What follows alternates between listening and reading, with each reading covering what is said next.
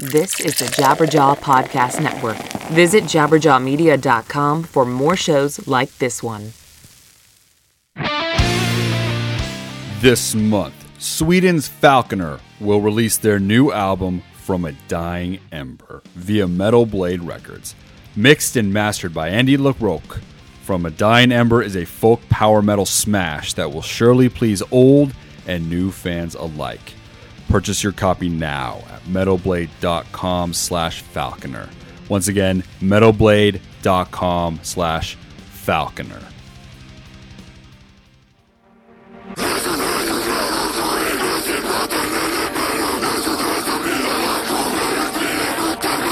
This is the Metal Sucks Podcast with your hosts, Petter Speich, Brandon Hahn, and Sylvia Alvarado.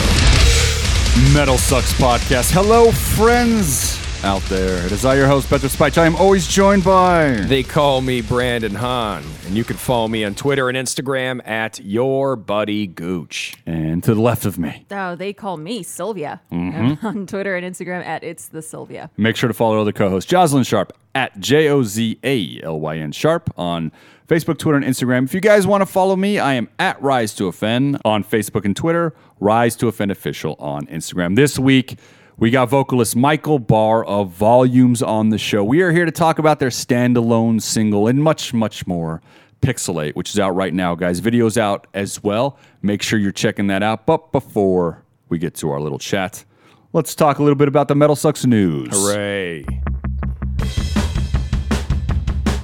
Get the news at your mouth! Get the facts straight! Don't deliberate or I'll tell you fucking nipple! Get the news at your mouth! My dick is going in! You don't know where it's been! You better not bullshit me! Truth! That's a fucking hardcore song. I love it. Truth! I love it. Truff. Yeah, man. Truth. I came from the diaphragm singing in that. Yeah, I heard it. I was born to rock and roll, you guys. You were born to definitely rock. And roll. And roll. Fine. I do both. I swing both ways. I rock and I roll. No. All right. So, guys, we've been talking about drive-in concerts for a hot minute now. The topic of, hey, will these work? Well, legendary vocalist Doro did one in her home country of Germany, and there's video. We here at the Metal Sucks Podcast, we watched that video.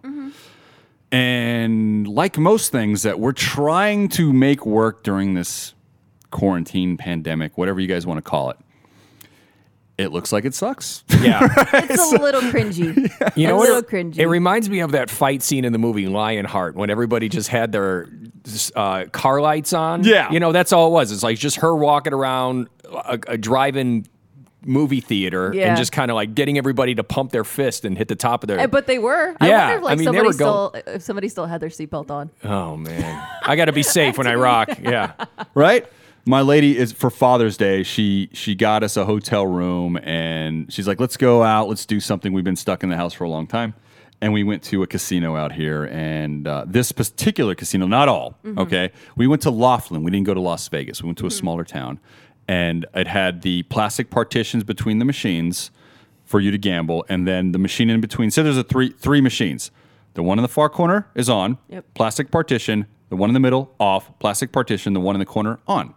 So in essence, I can't even talk to her, and we're sitting there just gambling away from each other, right? Masks on. They check your temperature before you walk in. And I mean, within 20 minutes, I'm like, Jesus, this is lame. Yeah. Like, even if I won money right now, I'd be like, let's go, you know? And so it was, and again, fantastic idea from my lady. I'm not talking shit. She's like, let me do something special She for fucked up Father's so Day. bad. She fucked up place- on Father's Day. The place was sold so out. bad. The room was like $260. Like, so she went out of the way being like, all right, let's do this. And the whole place, like, people were there, but the compromise took away all the fun. Yeah. It took away all the joy unless you're by yourself and you want to gamble and not care about anything around, which obviously I was there to be social with my lady and have a night away from the kids and all that stuff. So for me, we just ended up going back up to the room and watching too much Forensic Files. And I thought about that. I'm like, we virtually got a hotel room, drove outside of Vegas. Just so we could do the same shit. So we could were watch doing in TV in a hotel room. and get a little louder. That's all I got. Oh, getting lit. Oh, you mean sex? No, I didn't say. I didn't. Okay, that sounded right, like sex. No, I meant like we can not wake up the baby. Usually we have the TV on mute. Sounded a lot like you guys sex. had sex. We did have sex, but that's not what I was talking about at the time. The point is that usually when you have a kid and he's sleeping, and say he's sleeping in my arms, you have the TV on and subtitles, so it's completely silent. You can't watch TV with people talking. Sure. And so what I meant by a little loud at that time was sex. Yes. Okay. Great. Okay. So he's like, you're not allowed. So she actually said things like, "Hey, that feels good, Daddy," stuff like that, instead of just kind of like, "Hurry up, shh, keep it going. I'm gonna come." So drive-in movie theaters, if I may. Don't wake the baby. Shh. Don't wake the baby. You're being too loud. Shh. There might be a baby in this hotel room. Be quiet. Be quiet. Calm it down. Oh wait, no, we're in a hotel room. Oh, put it in my butt. That was you. Wow. That was you yelling. That was Pete me. yelling. That was not. And then he was like, And he was like, "Oh yeah, I can be loud again. This is so natural." It's unnatural, at this point. But anyways, the point is that so we pretty much hung out downstairs with everybody that was being quarantined right, masks on. They have the whatever. Played, I guess, by ourselves for a little while. There's no restaurants partition between with you. partitions between us. I was going to ask, did you guys go out to eat at least? No, restaurants are all closed. So we took the food from the fantastic cafe of this place and we ate it upstairs in our room. Expensive little trip for the night and all that stuff. And No, I was you're like, right. You basically did whatever you do at home and just Yeah. paid more money to do Yeah, it. Pete lived that 1% lifer. You And know so- what I mean? Like, and so he did that. she Let's looked just at throw me. away some money. and she said, well, she looked at me and she said, okay, well, if this is how things are right now, clearly we should just get into video games at home and do something different. And, because it feels weird. It's weird. When there's rules to a place that you're used to going to with a little bit of chaos and fun, the fun's gone. Dude. And that's what I saw in this concert video. That's what. See, Yeah. this is what I was trying to get at. Like, when you go out, there's an energy that happens when you're amongst a lot of people. There's an energy. I can't explain it. Mm-hmm. It's a positive thing. Like last couple of weekends, I've been at a bar, and granted, it's not like it was packed, but there was a doing stand-up comedy. I was doing comedy, and the shows have been great. Like the audience has been so grateful. You know what I mean? I'm super Yeah. excited. Well, that's good. And then we go down to a bar downstairs because it's like a 3-level thing, and we go to a bar, and there's maybe 20 people in the whole place, but and everybody's separated. But again, even though there was like a group of 5 over here, group of 4 over here, group of 7 over here, like there was still an energy there. There was laughter. You were seeing people have fun. Like that shit is infectious, And right now, and why the world is in such disarray, in such shambles, is because we haven't been able to enjoy one another. We haven't been able to feed off each other's energy. I know that sounds a little hippie, a little dumb. But it's like, I really do truly believe in that. Those partitions make you feel like even when you enter the casino, or at least the one I went to. It says the fun stops here. It's no, there's this. You think this is a game? You think this slot machine is a game, motherfucker? That's what those positions are telling you. It felt like checking in like on a plane.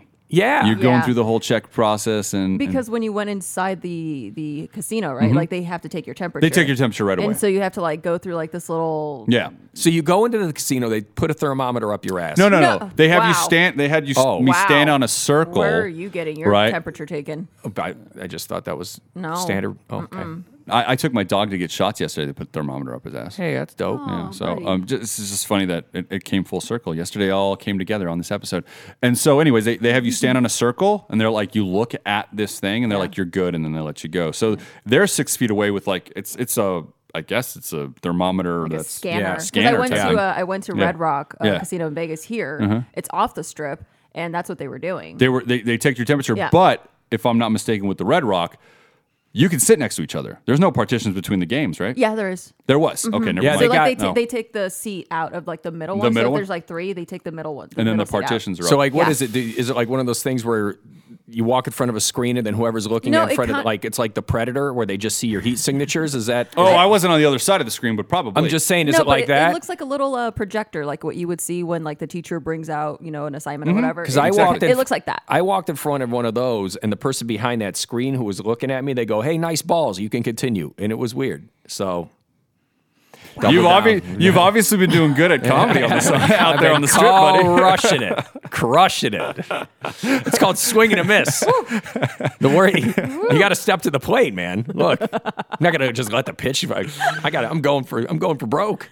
But did it make you a little bit put you a little bit Oh at no! ease? Here's the thing: is I loved all that Because it makes you think like you're safe because like no one else has. I loved it all temperature. that they did. I love the precautions they took for us to go in there, and my lady did too.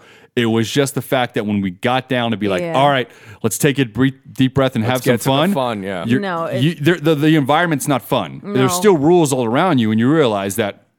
Listen, all you're going to do is put money in this game, and then I play cards or whatever like that. I go, and you're just playing cards, and if you win money, it's not exciting. Mm-hmm. You know, it's like it's because you're not having fun. You're not sitting next to someone. You're not having drinks. You're not like there's drinks there. You know, it's not the same. It's not the environment. It feels for it, to me. like something's up your butt. You know, yeah. Like it's a drag. Really. And so, but yeah, if you're gonna hang out with somebody and sit 3 seats over with a partition between them. I virtually had my headphones in listening to Motorhead last night, looking over her, and she's listening to the Ramones, and I'm like, how's the Ramones? Good. How's Motorhead? Good. I'm like, this is hanging out? Like, this is like... How's the Ramones? How's the Ramones record? Motorhead? She got the live in New York City, 1978. She just got the record. So I was like, yeah, listen to your record. I'll listen to my, I listened to Sacrifice and... Inferno, the classic Motorhead that doesn't get the credit. Yeah. But the point is like, wow, I'm out with my lady listening to headphones, and so she did great. But was this when you're saying she did great? Like she won money, or no, when she was giving you the boom? We actually, as far as the money goes, like we did end up losing, but not a lot because we didn't have a lot of fun. So it was like we just kind of played for a little bit, and we're like losing, and then maybe like 30 minutes later, we're like, yeah, let's go do something else because we're not gonna like. If you're gambling and you're not enjoying the process of it all, what's the point? I'm just losing money. Yeah, I'm just losing money. So we kind of got out of it. But the point was for us to kind of like hang out, sit next to each other, play some Keno or some poker together. Like, because we would sit on the same machine and play together, but we couldn't do that. And if I brought a chair up next to her, even though we're together, the security guard would be like, no, you can't do that. Like, so it was like, there's rules. Like I said, there's rules all around you. So with concerts, when there's rules all around you where you can't mosh, but you can't do anything like that. It does take the fun. I'm telling the world, it doesn't. It's like having a chaperone the entire date. Yeah, like you can't really do anything. Yeah. So if we all follow the rule, which I guess it's out the window now because nobody cares anymore. I can't go into the mop closet and fuck? Is that a second swing and a miss? Yeah. I'm just going big. I just like to yell shit out. Because I swear to God. I could tell. Yeah. Well, because it's like, we've been talking about it's just how much fun Pete did not have thanks to his wife's beautiful gift that she gave him. Wait, is that what you got? Or did you get like, hey, she did great and the experience wasn't good for either one of us? Yeah, she did great. It was the experience. Yeah. It wasn't her. You know, the intention was there. The intention was there. Please understand, there's nothing bad. It's like when somebody gives you like a macaroni necklace and there's a booger on it, you're going to still be thankful for the necklace, you know? Stop telling I'm talking about your dad. I'm talking about your kid, dude. Stop telling jokes. His kids. His kid's going to give him a macaroni necklace and he's going to have some snot on it, and then Pete's going to have to go, I love it. My kid pissed on me this week. Yeah, that's good. Horrible. He pissed on you. Oh, yeah. I guess I could tell this story, huh? Going from that. You brought it I up. shit all over my wife's gift. Now I got okay. So wait. So you did number 2? No, on your wife's gift. We were, and then Briscoe did number 1 on your chest. We were play wrestling, and you know when you tickle someone and they're about to pee, like I was tickling him a little while ago, and then like he will jump on me and give me like fake elbows and stuff like that. So I picked him up to do like a power bomb on the bed. And like I flipped him like you really do a power bomb. No. And he pissed her on your face? No. He sat on my chest and I grabbed his little arms and he started laughing. And so I tickled his armpit and he pissed right on my chest. It's a circle, guys. And then I dropped him down slowly. I go, did you just pee on me? He goes, yeah, let's go to the bath. And so he ran to the bath, but he peed on my chest. Oh, that's cool, man. That's cool that he was enthused about it. I didn't yell at him. I didn't yell at him or nothing. No, well, of can't. course. Yeah, what are you going to do? Scream at him? Yeah, you know what I you mean? can't You're the yell. one who made him piss on you. You're the one that tickled him. That's my fault. That's your fault. It's all on you. All right. Well, I got pissed on. Hey, like, what would have happened if you would have tore into him and then you just damaged him for life? It was just thick. That's how being a parent is. That's a thin line. Yeah. It's a real thin line. So is being a funny one-liner jokes. It's not that easy, is it? Very difficult. Yeah. Very difficult. We're on fire, Sylvia. You guys. Talk to us. All right. So, anyways, drive-in concerts, guys, until it's back, until it's legit. Well, these no, compromises. Here's the thing, though. These bands need money. I know. So you have to help out the band, or else some of them are going to break up. Isn't it kind of cool for like the people who are front row? Yes. That the person can like go get again, close to them? they wanted to get out of the house. And yeah, sure, it's not the same. But again, they got one of their favorite performers standing right there in front of her, showing off her split ends. But and you Are you talking about my split ends? He's talking about Dora. Wow. Dora. Yeah. Oh, okay. Yeah. Doro. Wow. Not Dora. Like, okay, so But the point is that what I just said is that if you do make the effort to go out there and you're like, this isn't any good, you'll never go back. So it might be better for bands not to take that one half-step approach and then people not come back until it's back. You see what I'm saying? I think I understand what you're saying. Unfortunately, dude, and I am all about supporting bands however you can right now. I really am. But unfortunately, I think for the metal and hard rock scene, these compromises ain't gonna do them any favors, man. I don't think it's going to do do any favors, but I also don't think it's going to hurt them. I just think it's a lateral step. I think it's move out of desperation. They're like, look, I don't want to do this any more than you do. Yeah. When you're pumping your fist, don't hit the ceiling of your car, bro. Maybe unbuckle yourself. Yeah.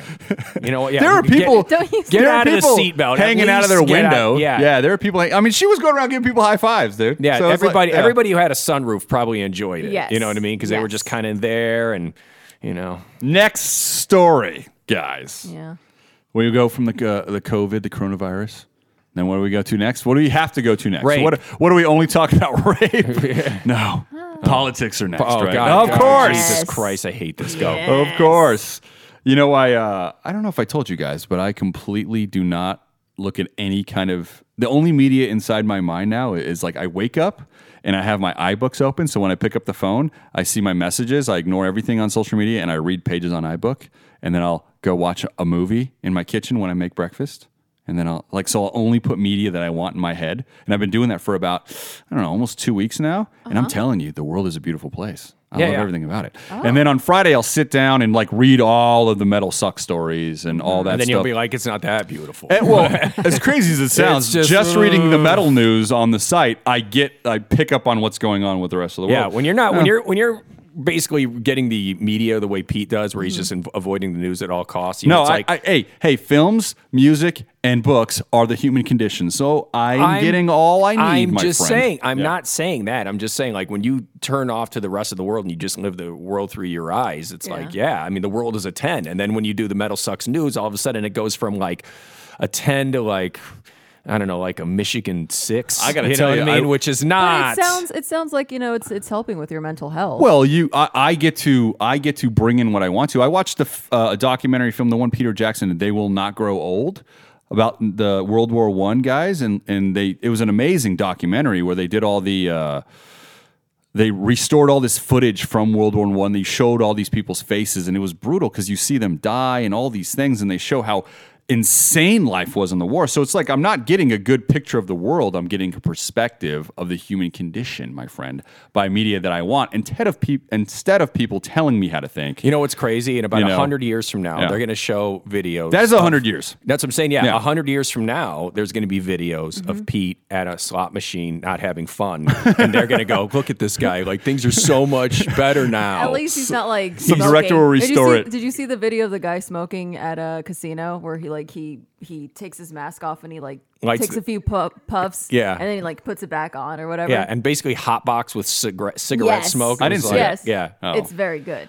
Yeah. Oh, maybe I should watch it. But that's going to be. There's a way around everything. Yes. Again, guys, all the media that I'm going in. I watched Dead End Drive-In this week. I watched Waiting for Guffman. I'm just going to put in stuff in my head that 100 years from now, the historians will be like, "Let me tell you about the Great Plague and the King of Tigers who was killed by his wife." I'll watch it in some sort of cinematic fashion, telling the story of one person. How's that? That's all I need. Otherwise, look, dude, I'm unhappy. I haven't seen Tiger King yet. I haven't either. I haven't seen Tiger King. No, I got no interest. I can't. I don't fall. Yeah. I can't do that. If everybody's like, it takes me 7 seasons whenever he was like, "You got to watch it. You got to watch it. You got to watch it." All right, I'll watch it, but the Tiger that looked dumb from the jump. Like dumb because of from the guy, jump. because of his mullet. Well, the mullet, just the whole thing. It's well, like, you can tell it's I don't know what totally it's about, set but up. A lot of times you'll see something like that and you'll think this is just set up for us to look at this guy and be like, how fucking sad and crazy is this person and delusional, and us kind of hating on someone. That's the way I see it. Again, I haven't seen it, so I don't want to say anything, but whenever I feel like this is a setup to bully some really sad person, I'm like kind of out of it. That's me. But again, I mean, I talked about it before. Like, okay, would you rather go to a casino today or watch Tiger King? I'll watch Tiger King. Okay. Well, I mean, I don't know. What's sadder? I'm fine with the casino. What's sadder? No, it's just a compromise. It's not sad, the casino. It's just compromise. Yeah. And I'm born and raised in Vegas. It's a hard compromise for people like us. It is. You know, it's like if you're visiting, I bet you'd be like, awesome. You know, it's completely. But we know. What it looks like. You know, our expectations. What it should look like. So, but no, we talked about that with streaming services. Like, why can't I have chicks that just gave birth up there dancing at the Pleasure Palace at Planet Hollywood or something? You know, like, you ever seen those? The girls are still dancing. They just have masks on. Oh, okay. At the D downtown. Yeah, they still are. What's up? The girls are still dancing. Yeah. They just have masks on now. Yeah. Yeah, you see them like dancing all sexy like, but they have the masks. That's the one thing. Even like with the showgirls, they have their masks are all like bedazzled and stuff. Yeah, I don't understand. Like, I've never been into that. Like, I'm just like, I just want to gamble. Like, why am I looking up at this chick and I don't know, she's blowing kisses to people? It's just stupid. Well, you know, teach their own. Somebody likes it. It's part of the appeal, I guess. It's a gimmick. Yeah. So whatever. As long as they're happy doing it. I don't know if they would be, but whatever. I don't know. Back to whatever. But the point is that we have full control of the media that we bring into our world.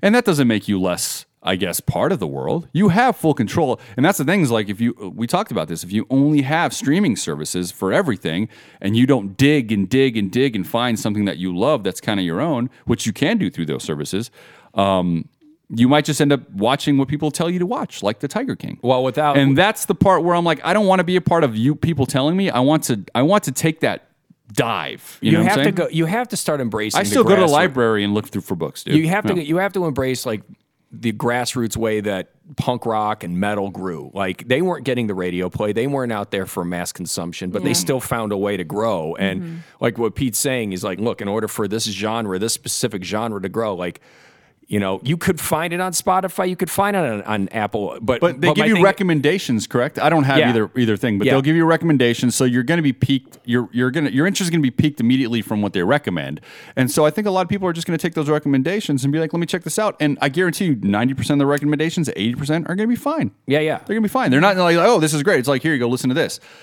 But after a while, though, those recommendations, they end up, you know, getting bought off eventually. Yeah. I mean, it's like eventually certain things have to happen where certain bands get boosted up because of record labels. It always happens. But you see, that's what I'm trying to say is that from my experiences, like the things that you really matter and touch you entertainment-wise, let's just say books, movies, paintings. Not uncles. Photographs.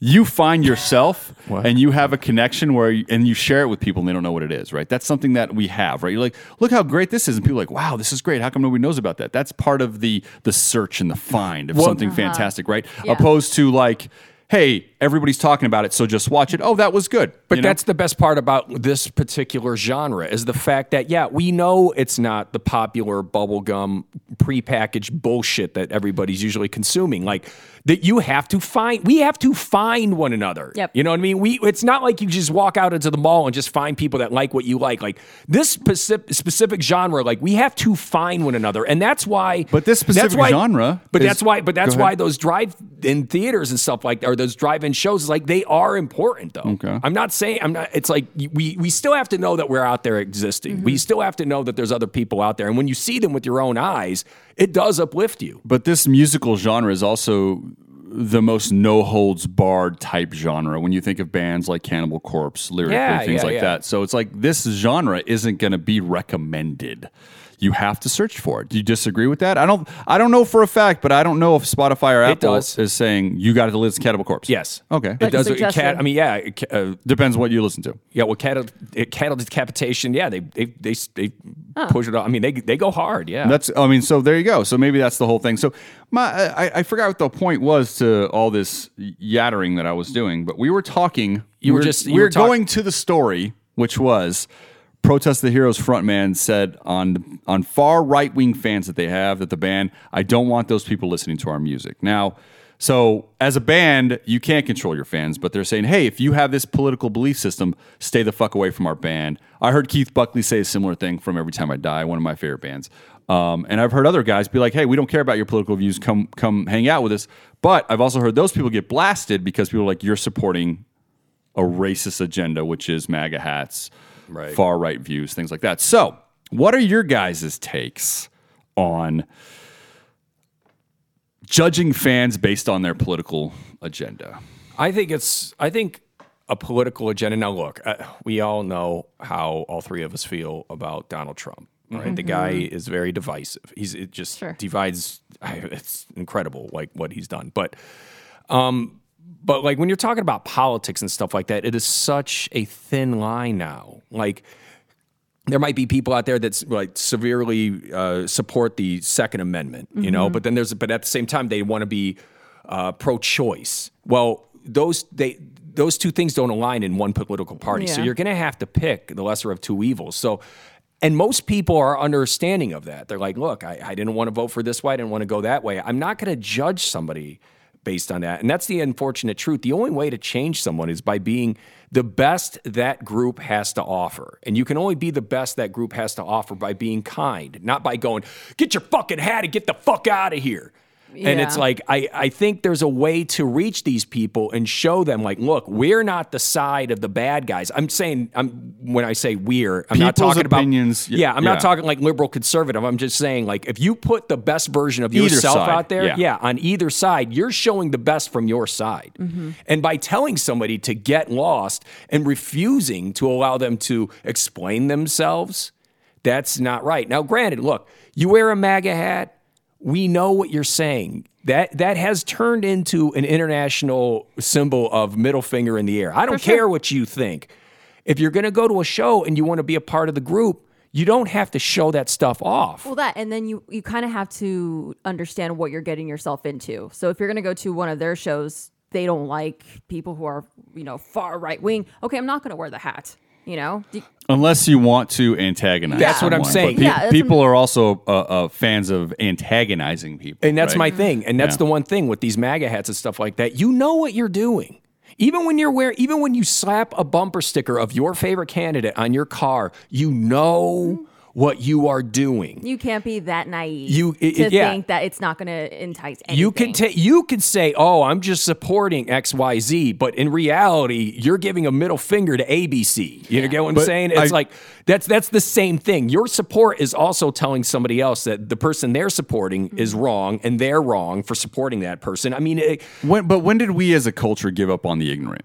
When have we as a culture not tried to educate them by being kind, by being intelligent, by being smart, by trying to show them a different way, a way that they weren't shown? When did we as a culture be like, if you don't think like me, okay, then get the fuck out of here and I don't give a shit what happens to you? When did we turn that way? Well, because social media. It's social media, yeah. Honestly. That's when it happened, because that's just a question. I'm not saying anything. No, I know, but it's that's really where it changed like, for us, huh? Facebook. You see all these comments, you say something and then you see a comment saying, well, I don't agree with you and you're not correct because this is how it's actually supposed to be. Well, my thing is though too, it's all Facebook. It's all social media. My thing is I'm with her. The majority of people that I know that are Trump supporters, they go, yeah, I know. They're not super ecstatic about it, but they also point out, they go, but look at what's going on the other side. And you can't deny that this other side has got its glaring imperfections. So who am I to sit there and point out to somebody what's more important in their world, how they should vote? Like, I don't have kids, so maybe Pete and I are going to vote differently on certain things. You know what I'm saying? Like, everybody's walk of life is different, which means their priorities are going to be different. And then all of a sudden, it's like everybody has different priorities, but we're just split down the line. And when you do this at rock shows, at sporting events, like this all the athletes are talking about taking a knee in the NFL. Well, what's going to happen when they turn around and look at the people that are not taking a knee? Now, are they going to be viewed as evil now? We're feeling that with masks. That's exactly. And that has turned into a political. It has turned into a political thing. Stupid. I walked into a Subway to get a sandwich with a mask, and some girl snickered at me, and I'm like, I don't really care. It's not my thing. But I'm like, I'm an adult, and I'm good. Oh, look at that guy's wearing a mask. It was just like that. I'm just getting a sandwich. I'm like, now we're going to shame each other over different policies because of what you believe. Yeah. But the truth is that I see that person as someone that is hasn't had the experience yet of someone maybe being sick in their family or someone really deteriorating. And it's like, okay, no problem. Feel the snicker now because it's not permanent. When something real happens, your life will change. I'm not going to antagonize that person. I'm going to welcome them. I'm going to welcome them. And if they have the conversation with me, I tell them exactly what I just said to you guys. I'm going to be like, look, dude, I've had this experience, and 9 times out of 10 people will be like, fair enough. Or they'll try to sell they'll try to regurgitate and sell whatever was sold to them without life experience. That's the funny thing, especially with what's going on here in America. You do have people on the far, far left and far, far right that are like trying to start up like a big fight. Mm-hmm. They want there to be a big fight and a winner, so then we can change. Okay. Either way, you're going to end up becoming the worst version of yourself when you have that. Anytime you slap a face on your problem, you're going to make a bigger ass out of yourself. Yeah. You just got to be the best you can be. Then when you make an ass out of yourself, if you learn from that and then you scale it back, that's positive. And that's what I mean. And that's called experience. It's called experience. And the thing is, it's so funny because when you're talking about if you go to a show wearing a MAGA hat, a Protest the Hero show, and then you get your ass kicked or whatever bad thing happens to you, right? Let's just say people don't accept you and something happens, you'll learn from that experience. And what that's going to breed is just more hate. And you're right. Those people are villains. They kicked my ass because of a hat. That's what I'm trying to avoid. There was a couple of things there were a couple of videos that happened during the protests that I found very uplifting. Mm-hmm. There was one where this guy, he was white dude, just yelling out racial slurs or whatever. Somebody hit him. And another black dude ran over there, fought off a bunch of other people, picked this guy up over his shoulder, and walked him out of there. That is how you change someone. Mm-hmm. Being that kind, showing that person, you see, your view of me is not what you think is happening. And unfortunately, this is how it happens in some of especially in social media. You think I'm this way? Motherfucker, I'll show you. And it's no. Mm-hmm. You have to be better than what they think. And it's very easy to be better than what they think. It's very easy to be better than what you think. Engaging with these people is the problem. And unfortunately, we've let the ignorant engage with the opposition. We've let the ignorant engage from a screen. Yes, for the most part. It's because of social media. It gives a voice of people who probably should not be like their voices should not be heard. Right. The inexperienced voices are. That's the thing. They never had a platform. Now they do. And it's so funny because this is the thing. Whenever you hear people talking and about, that incites people. Well, this is one thing too that I want to get out of everyone's head. Okay, whenever you hear somebody talk about revolution, I can guarantee you they've never been in a war. They don't know what it is. They don't know what that kind of chaos is like.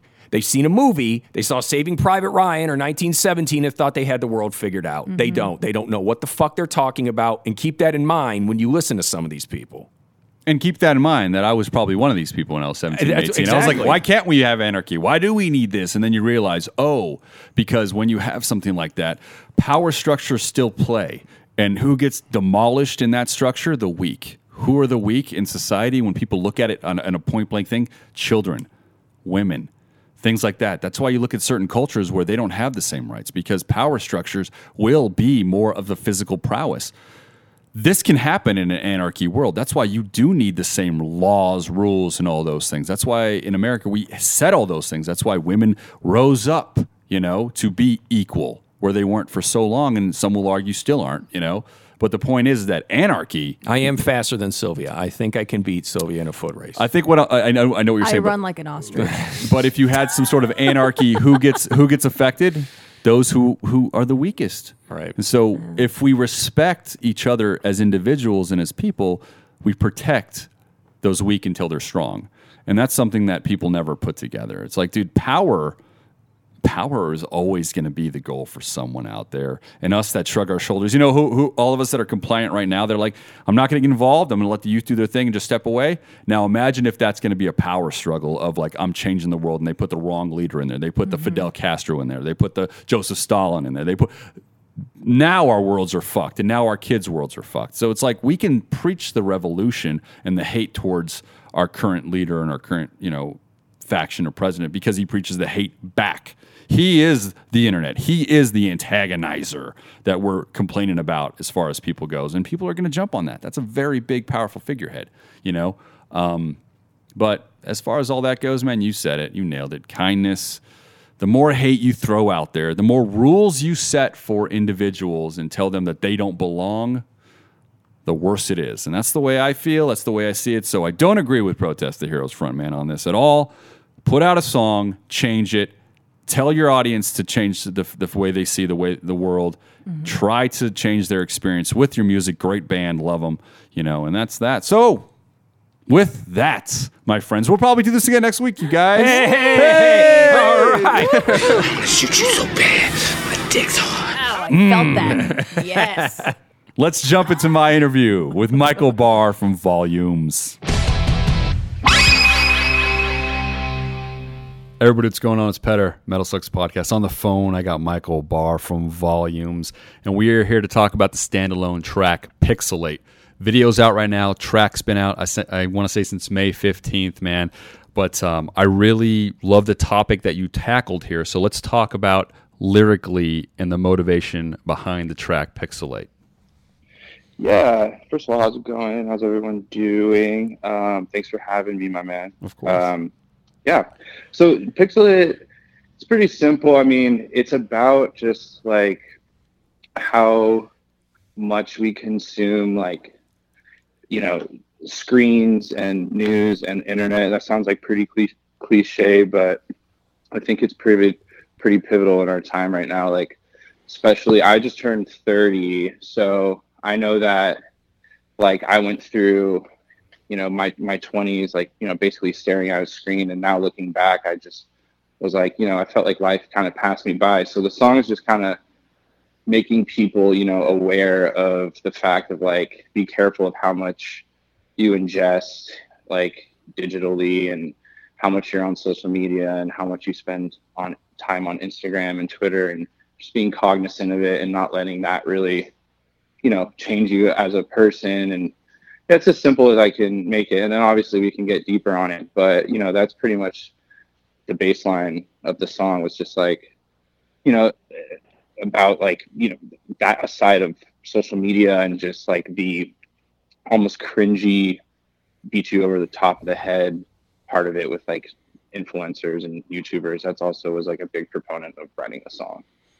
And dude, I do want to talk about this. I really like that. You just said you turned 30. So in your world, this was in those formative years when our God is cool. This was kind of, the God, if you may.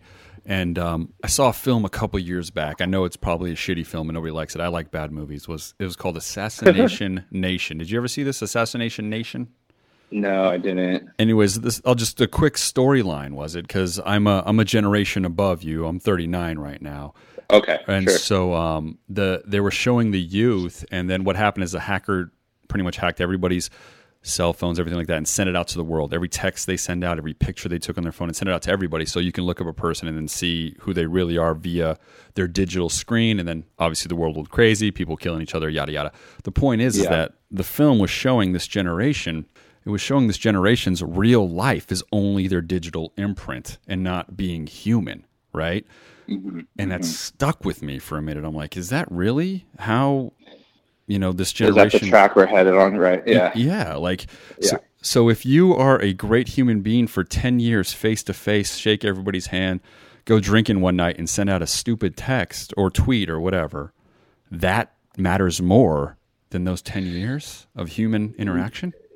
Yeah, right. Yeah, that's a really good point. I'm going to have to check that movie out first and foremost. But I think also, I watched the development of these, like, platforms kind of start as, something maybe just for corporations, or if you were, like, owned a business or something. Like, Twitter was just for that reason when it started out. It was like getting big corporation information out as quickly as possible. And, like, just I remember not having Instagram for like 3 year and getting it, like, in the middle of a tour one time because all my band members had it. And even when I downloaded it,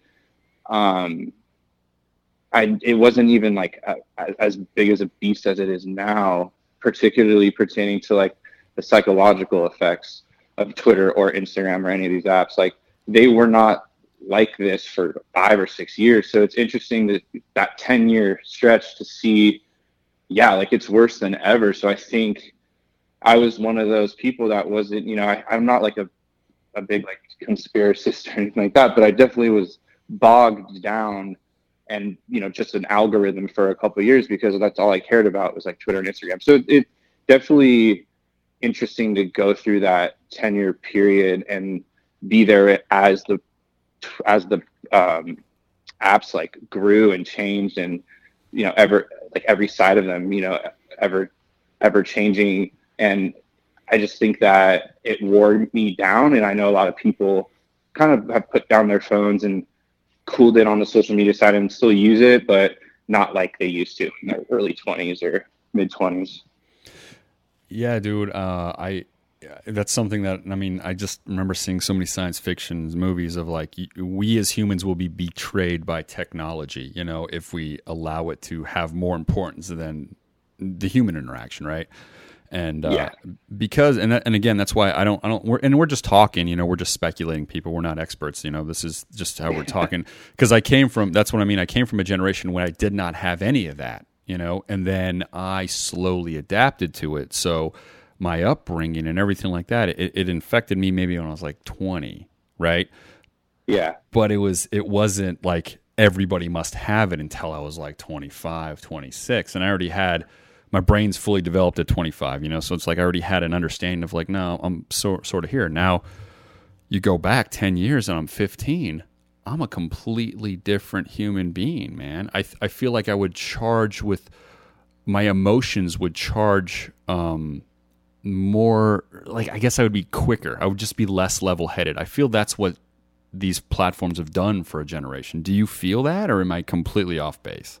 No, I feel it because for some reason something changed in me and there was a paradigm shift, and that's kind of like a ambitious word to describe it, but there's definitely a shift and I realized like, okay, I need less of this. But I do see like in, the kids younger than me, kids that are like 20 years old, maybe 21, 22 years old, and kind of like, they're maybe not priorities, but like just social cues and stuff like that. I feel like that's attributed to how much time people spend on the apps, and slowly it forms their like real reality as far as like everything that they see or hear, they believe, on their phones and stuff. And that's a scary, slippery slope. And so I do see that it has affected like certain people, especially living in LA, and being like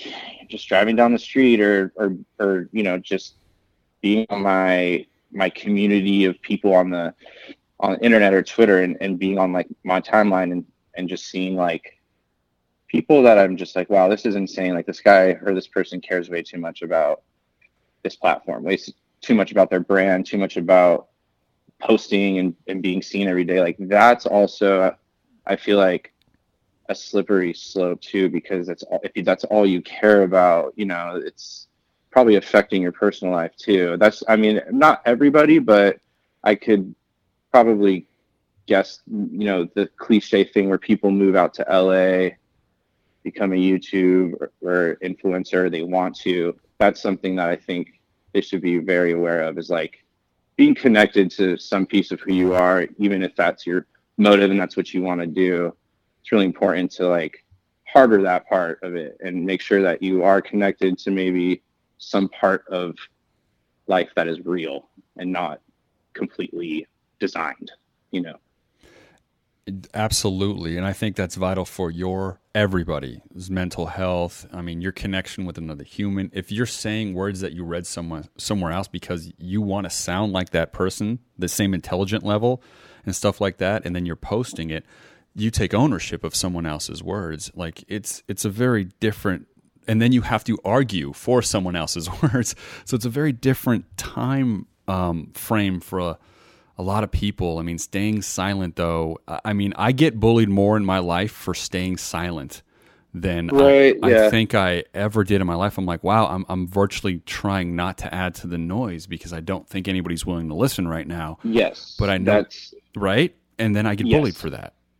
that's the Yeah, crazy part. It's like, pick a side, asshole. I'm like, calm down. Right? Yeah, exactly. I mean, I know, and that like I see that a lot, and that's kind of my vibe. Is like, if I don't want to add to it, if I don't know, if it's not my lane, if I'm not seasoned on the particular subject, like I'm not one to add to it. So I completely understand what you're talking about, and yeah, it's to go back to what I was saying about people that like move out here and to LA specifically, and I just see this a lot because it's just of where I live, whether it's physically or on social media and stuff like that. It's not to bog anyone down and say that they can't do that. It's just I feel bad for people or sad for people that let that happen to them, where they do change because they feel like they have to do that because of their image and their brand, and that sucks. I hate seeing that. I know people personally that have gone down that path, so yeah, it's just a bummer. Yeah, a total bummer, man. And I don't know this stat, so I'm just going to say this because I'm thinking out loud because we're talking about that. Again, guys, make sure you're checking out Pixelate. That's why I'm talking to Michael right now. By Volumes, great comeback song, guys. Great video. Make sure you check it out. But just for the thought that I had right here is that if you took like some sort of map of like Twitter followers, because when you look at how many people are on Twitter, let's just say the number obviously compared to the population is very small. It's a very small percentage, and then if you break it down in the 50 states where the Twitter people are, like the people that are on Twitter and all that stuff across the 50 states, and then you will see that and this, again, I don't know this stat. I'm just guessing. This is just a hypothesis. We used to do this in science class. I wonder if you would see if the groupthink was exactly the same in the areas that had a big social media following versus the areas that don't, right? And then that conflict, in essence, is digital footprint against human life, right?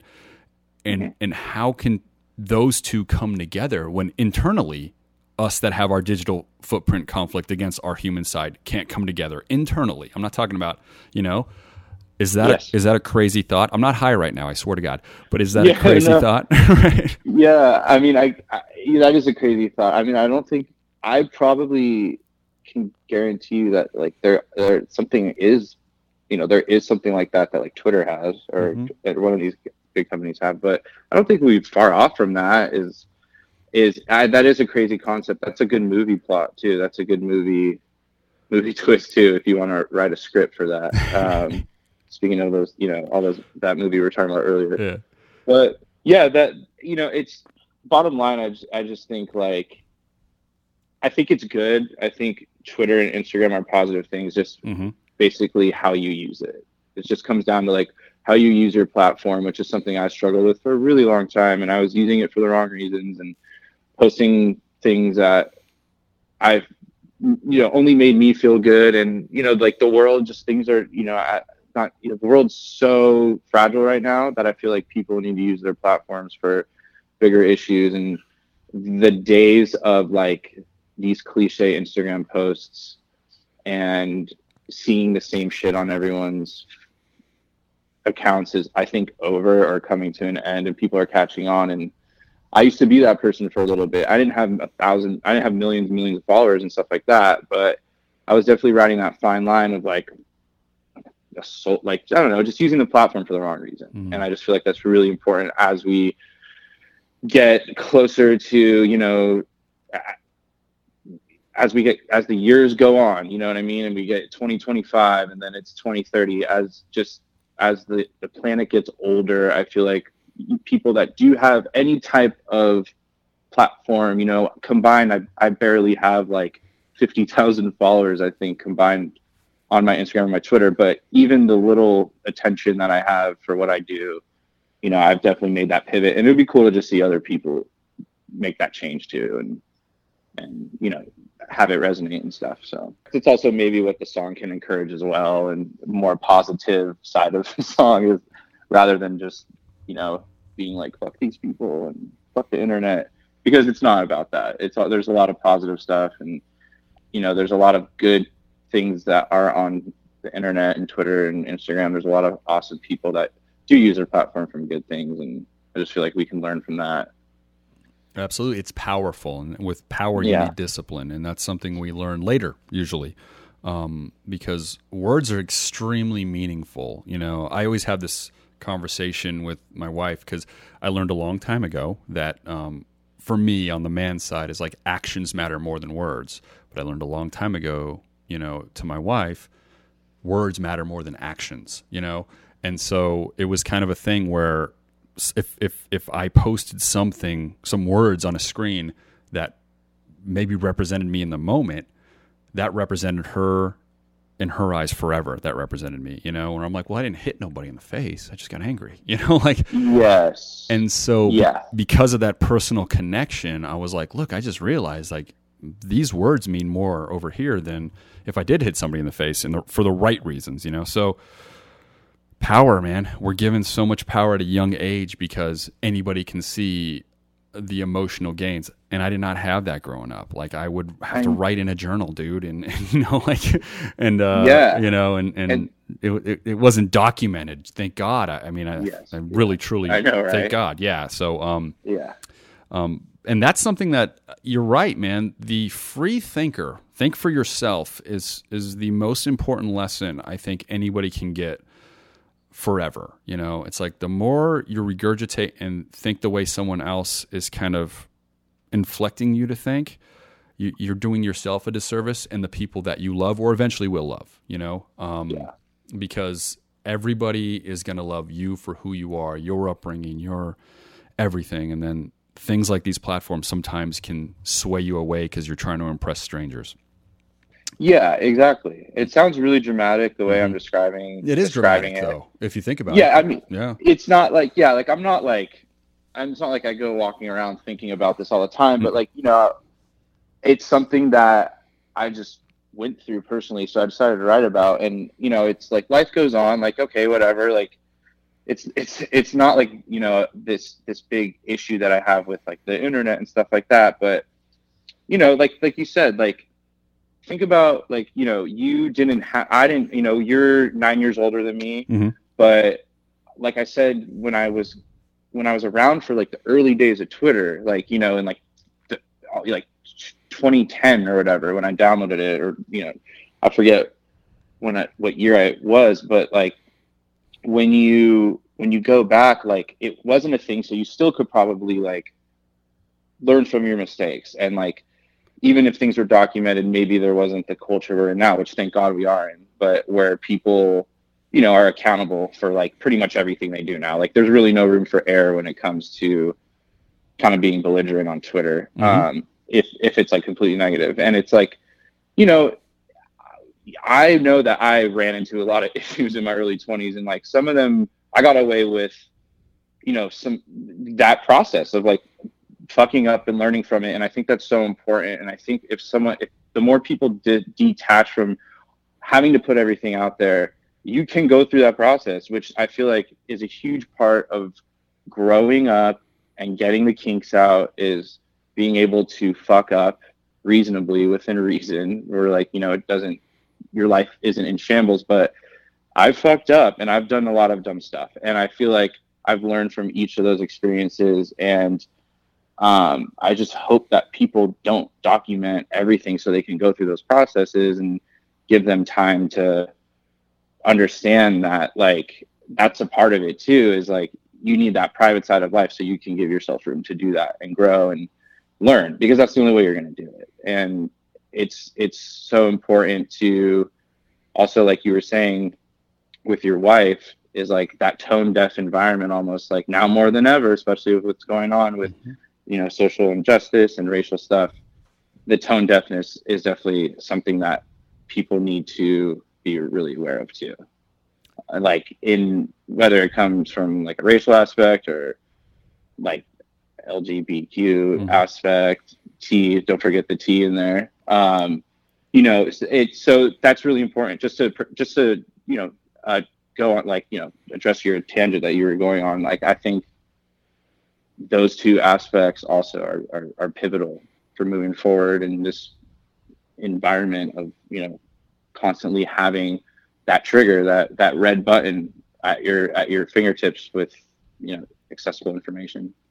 And it is great for me at my age, you know, to kind of see the world changing in a positive way from the generation. And I think a lot of that is because of social media. I think it is.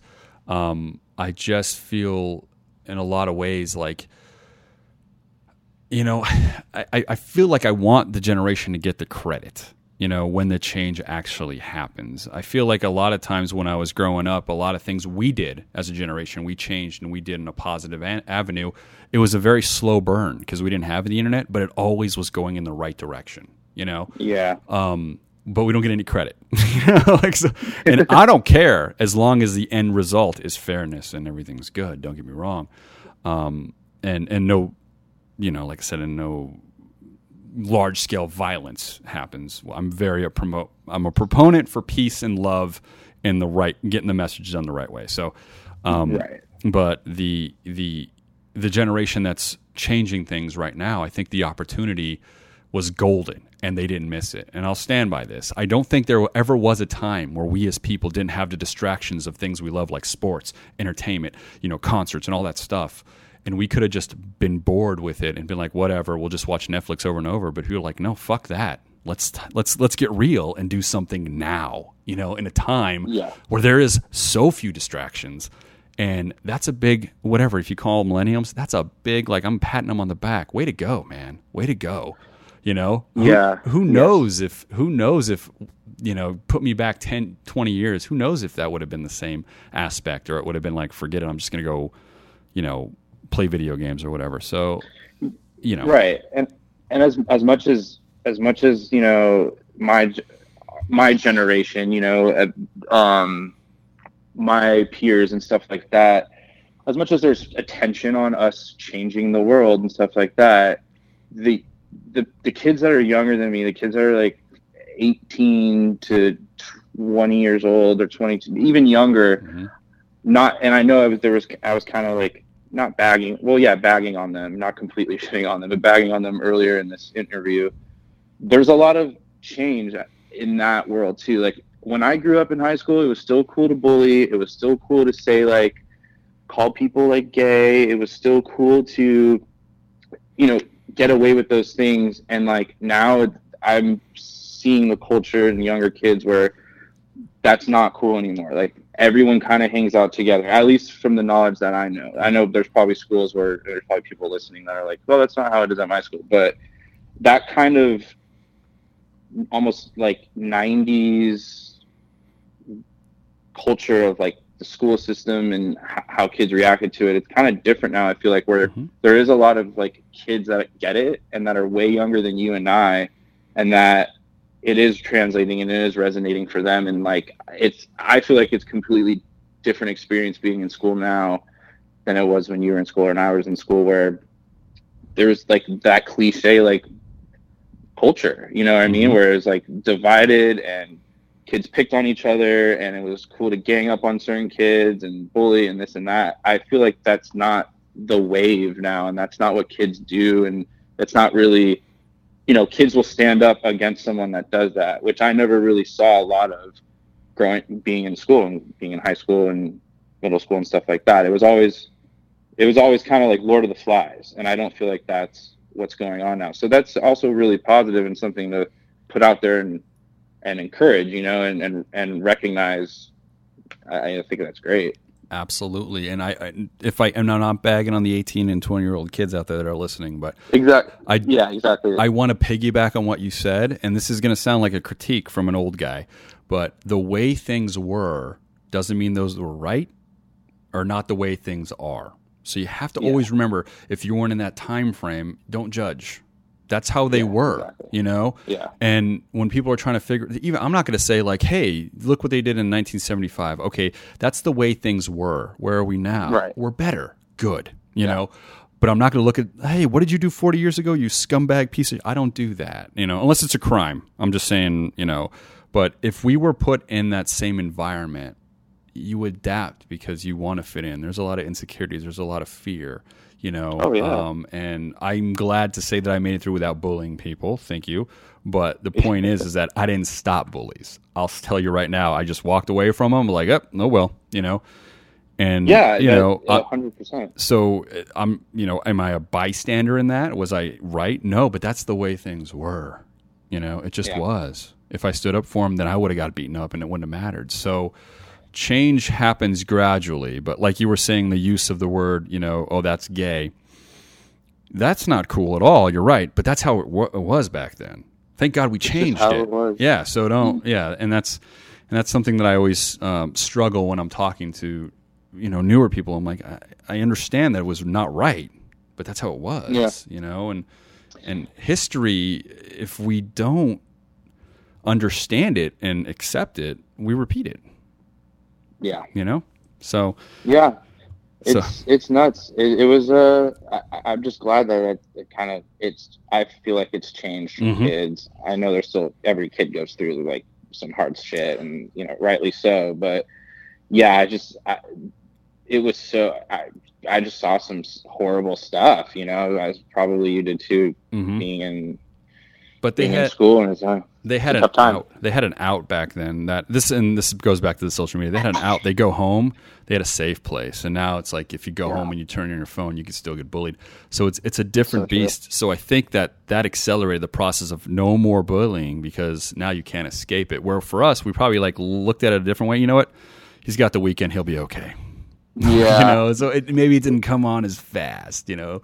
It's almost like the narrative's just never ending and it's always there for them, yeah. And so they stood up faster and said, no, we can't escape this. We're not going to do that. Good job, millennials or whatever generation did it. Every generation since I've been born, and like I said, I'm born in the 80s, has done positive and great things and have fought, you know, to do that in a positive way. It's just a slow burn, and it's a slow burn.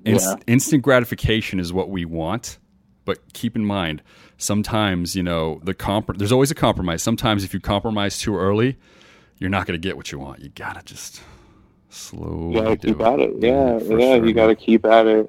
If that's one thing I've learned, is it's persistence and just keeping at things. And I think that's looking at my career and the roads and the turns it's taken. I think that's like that's my brand. Is just like, I hate that. I hate when people say that, but persistence and just relentless. Keep your eye on the prize. A lot of people would have quit, you know, in the situation. Now we can talk about that a little bit. I don't want to delve because I'm all about the future of volumes and the positivity. But you quit the band 5 years ago, I want to say, and that now you came back. Do you want to tell us a little bit about that journey and kind of, you know, when you got back, kind of where you were and all that stuff with the band? Sure. Yeah. I was like 24 or 25. And when I was at that junction, and I spent 7 years, maybe 7.5 years with the guys in the band as a whole. And I just felt like I needed to go my separate way at that time. So I pulled that trigger, and it was tough. I mean, it was a really big decision for me to make. It wasn't easy. It was like something that I thought about for a really long time, and it was scary. I went through a lot of years where I kind of didn't know if I was going to make music again, and then I kind of picked up my solo side of things, and that was a huge outlet for me, and that was kind of saved me creatively, was getting into the studio and making my own music, completely different style of music, and that was so good for my soul, for my mind, and just for my workflow. And that turned into 3 EPs and a couple standalone singles and 3 or 4 tours that I went on.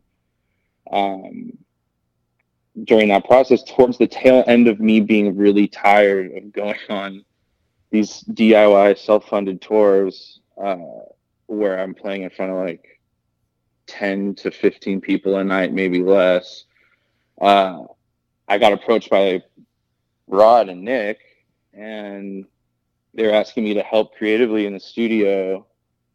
And then it segued into me kind of jumping back in at kind of their crossroads of being a band and continuing on without me. So kind of crazy how it happened. But I'm so glad to be back. It feels super comfortable, and we're in the middle of making this album right now, and it's really cathartic and just a fun process. And I missed hanging out with Rod and being in a creative zone with him, and he's just blossomed as this insane creative artist. And linking back up with him, 5-6 years later after me leaving the band is just so special. And it's something that this time around I'm truly trying not to take for granted.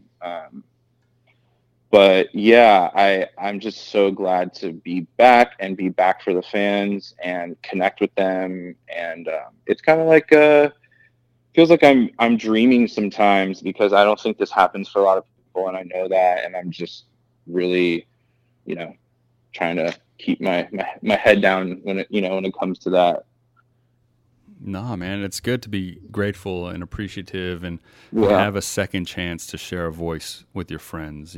It's rare. You're right. A lot of times it doesn't happen, but it's exciting, especially the track you guys put out already. And you just mentioned you are in the studio, so you guys are looking to. How far along are you on the record, if I may inquire?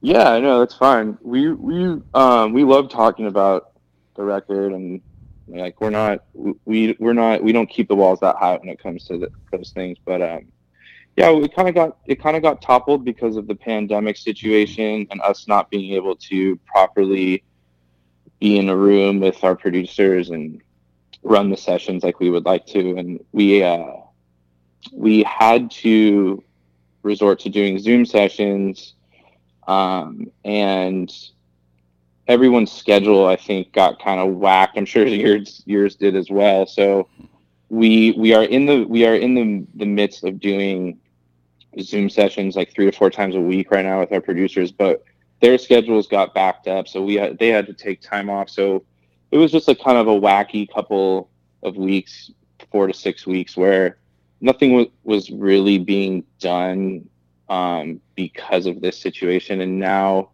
as of like a week ago, we're back on, and we're back onto the sessions, and we've already knocked out like probably half the album, and we have maybe 3 or 4 more songs to go. So we're in a really good spot. Things are sounding really, really good, better than I thought they would, and I'm just really excited to share this with everybody. The album is, something really nostalgic for us. We're trying to take it back to era of the band that we felt like was lost for a little bit, and kind of making an album that's more heavy and a true representation of like what the band wants to do moving forward. So yeah, it's been a lot of fun. We've linked up with some old producers that helped us in the past, so it just feels like full circle, and that's really shining and telling through the music right now. And I couldn't be prouder of, the guys, Nick, Rod, and Mike, and just how they've approached this process with me. It's been very unifying and something I think the band really needs right now. Cool, exciting. Fans hear that. So I'm assuming, and this is an assumption, if I'm wrong, let me know, that we're looking kind of for a 2021 release. It's not something you guys are going to try to put out before the end of this year, is it? I do think so. Okay. And it's probably a given just based on, again, the COVID-19 situation. Everything, I think everyone's, situation got pushed back. So ours definitely did. I do probably see a winter 2021 situation for us. Absolutely. No, we're looking forward to it for sure. And last thing, dude, I hate to end the interview. I had a great time chatting with you, Mike, on a sad note, but you guys did lose a brother in your band a little while ago, Diego. And I don't know the details. I don't really care. I know he was 27 years old, way too young. And so I would like you, if you can, just share a good memory for the fans of the band before we go forward, and just one memory that you had that maybe you haven't thought about for a while of you two, because you guys did grow up together in this band. So yeah, he was such a good guy, and like truly an innovator and a prodigy, and a genius, I would say. And I mean, the thing that stuck in my head when all that went down was one of the first times I met him was at our local venue, and he was like this little short kid with like this huge curly long haircut, and like there was like some band playing and people were like moshing and doing like a dog pile for like this hardcore band, and he just like ran up and was so enthusiastic and like was like trying to jump on everybody and be a part of it, and like like that was kind of like almost a politic issue when you like get close to another like person's set, or you're moshing with kids that don't know you, and he was just like, nope, I'm gonna do this. And that was like truly his vibe, where he was just like happy to be there and always trying to make the best of the situation. So like that's like something that I would always run in my head when I was like, dude, I've known this kid for so long. And back to the days at our local venue where he had like just a long shaggy like curly haircut and stuff, running around trying to mosh. But there were so many memories that I don't think I could. There's almost too many over that period of time that we toured together and stuff like that. We were in bands before Volumes together. I was in a band with him for a couple years before that.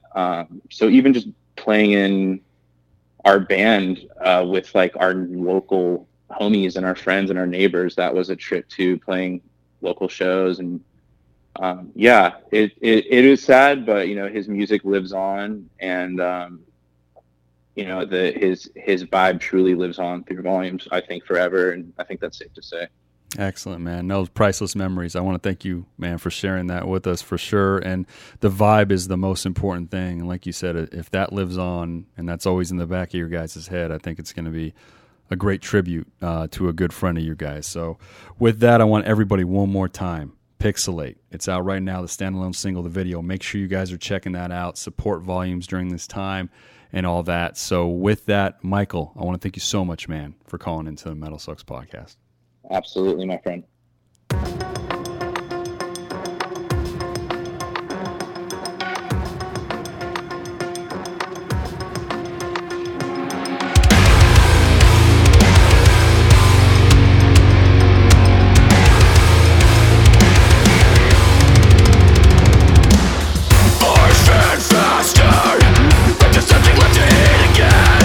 Transmissions miles away. You can just like me, right?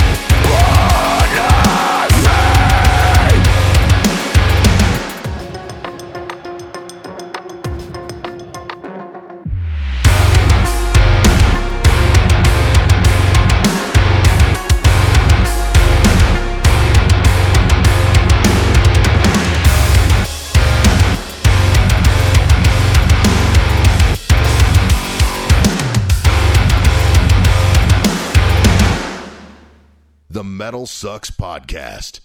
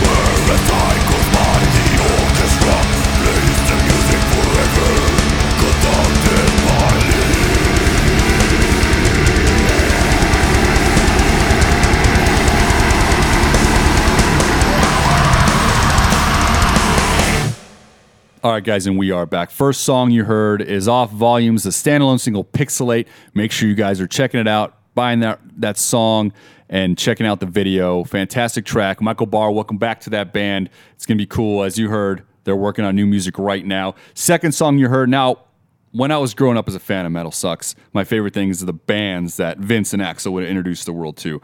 And last week, Axl introduced me to a band I never heard of. It was called Descend. And that track is called Lily. The record is called The Deviant, and it's coming out this year. I don't have the exact date, guys, but that song blew my mind. Again, while we're doing all this political talk, while we're doing all this COVID stuff going on, while we're trying to figure out the new world ahead of us in the next 6 months, don't miss out on the posts where these guys are finding great tracks like that one by Descend. Again, Lily. So make sure you guys look for The Deviant in the future. Fantastic track. I want to thank you again for the 5-star reviews we keep getting on the iTunes. I want to thank everybody for not giving us a 1-star review as we're doing our political talk, all these episodes and our COVID That could talk. all change. We appreciate the non-1-star Don't reviews jinx too. it. Don't jinx it. Don't you But, jinx it. Hey, if it happens, it happens. That's fine. Speak your mind. Free speech is where it's all about. I want to thank everybody again for supporting our other podcast, Rise to Offend. You guys are truly the best. Everybody that keeps supporting that one and checking it out. Thank you guys again. Until next week, our friends. If you guys want to email me directly, risetooffend@gmail.com, and we can chat it up. Later. The Metal Sucks Podcast is signing off. This is the Jabberjaw Podcast Network.